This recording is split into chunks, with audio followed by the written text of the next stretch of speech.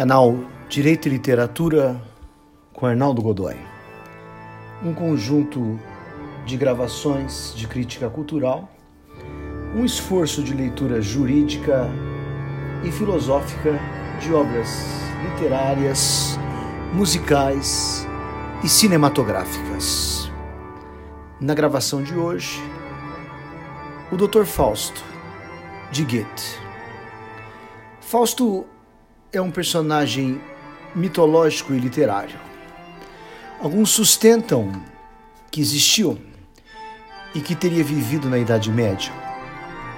Teria feito um pacto com o demônio, Mefistófeles, que lhe ofereceu conhecimento por servidão, vida eterna por sujeição, amor por rendição.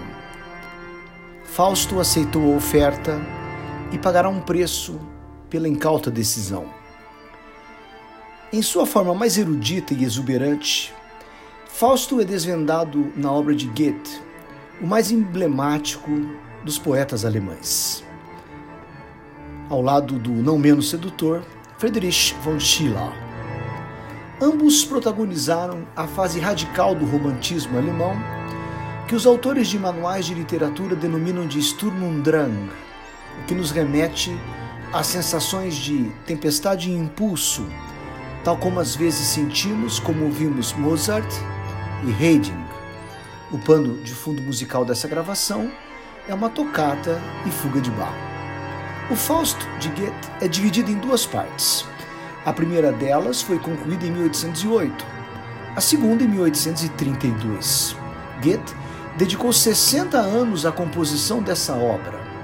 Assim, como a descrição do inferno em Dante é mais aliciante do que a descrição do céu ou do purgatório, a primeira parte do Fausto é mais intrigante do que a segunda.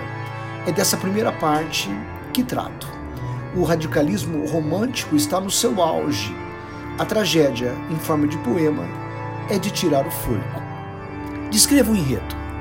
Mefistófeles visita Deus do céu. Ao lado dos arcanjos Rafael, Miguel e Gabriel, discutem a infelicidade que marca a experiência humana. Para Mefistófeles, a inteligência e a razão pouco valem. A razão, ao fim, faz apenas com que sejamos mais brutos. Mefistófeles simboliza o mal e alegoricamente invoca a serpente, que tem como a ilustra prima. O problema original está descrito no livro de Gênesis. Goethe adiantou-se ao pensamento dos filósofos da escola de Frankfurt, especialmente Horkheimer e Adorno, para quem o esclarecimento é uma forma de ilusão, é um instrumento da astúcia para quem trabalha a razão. O nosso desespero, prossegue Goethe, decorre do fato de que desconhecemos os segredos da vida. Há algo fora dos livros. Ao longo da discussão do céu, Deus lembrou o nome do Dr. Fausto, a quem reputava um comprometido servidor. Mefistófeles sugeriu uma aposta, afirmando que seduziria Fausto, desviando-o do bom caminho. Fausto tinha cerca de 50 anos, era um doutor em filosofia, em medicina, em direito e em teologia. Estudava magia, queria ir além do que se conhecia e duvidava que alguém que decorasse uma enciclopédia todo o conhecimento deteria.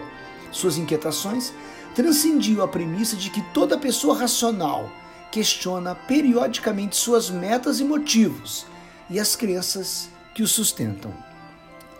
Fausto e Mefistófeles se encontraram num domingo de Páscoa. Uma coisa é chamar os espíritos, outra é quando eles vêm. A Fausto foi oferecida uma vida eterna, rica em prazeres.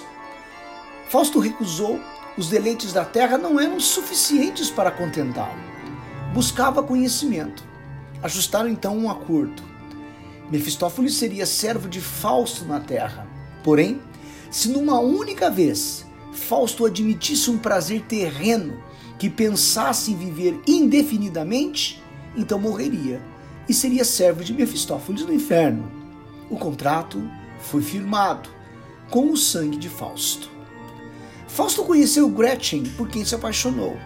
Honesta, ingênua e piedosa, Gretchen recusou as investidas do sofisticado sedutor.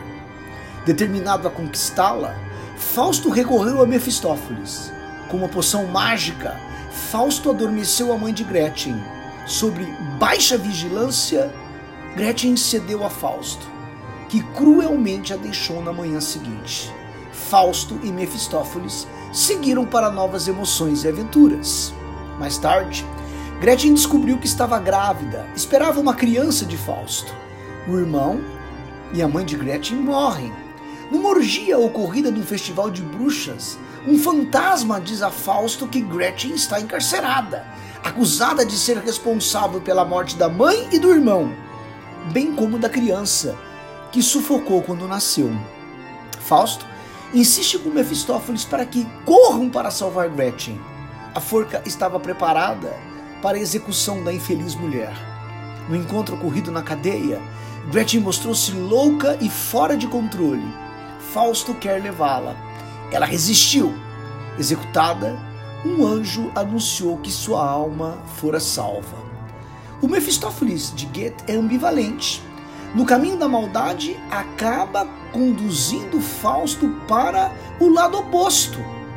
Escravizou Fausto, que reconheceu a situação, justificando os fins pelos meios, ou os meios pelos fins, como aquele diplomata Florentino, Maquiavel, cujo nome virou adjetivo. Fausto admitiu que não se comprometeu em vão e que de qualquer forma era escravo, de Mefistófeles ou de qualquer outro. Viver é uma forma de sujeição. Sempre há alguém ou algo que nos oprime. O problema da opressão é qualitativo e não quantitativo. Fausto simboliza a soberba da busca pelo conhecimento.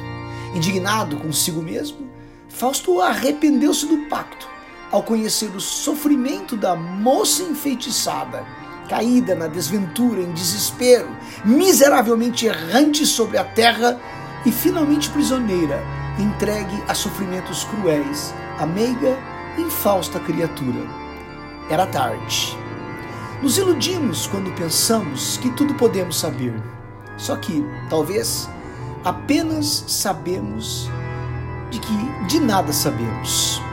Os desvios de conduta provocam uma maldição em forma de tragédia, cujo resgate consiste em suportarmos a dor, lidando com tudo o que sentimos e com o que fazemos com as pessoas com as quais convivemos. É nesse momento que vale a redenção de algum arrependimento, que se converte na compreensão da entrega humana em favor do outro, sem que exijamos nada em troca. Isto é para poucos, para os santos talvez. Alguns chamam de amor, e foi o amor que redimiu Fausto do pacto com o mal.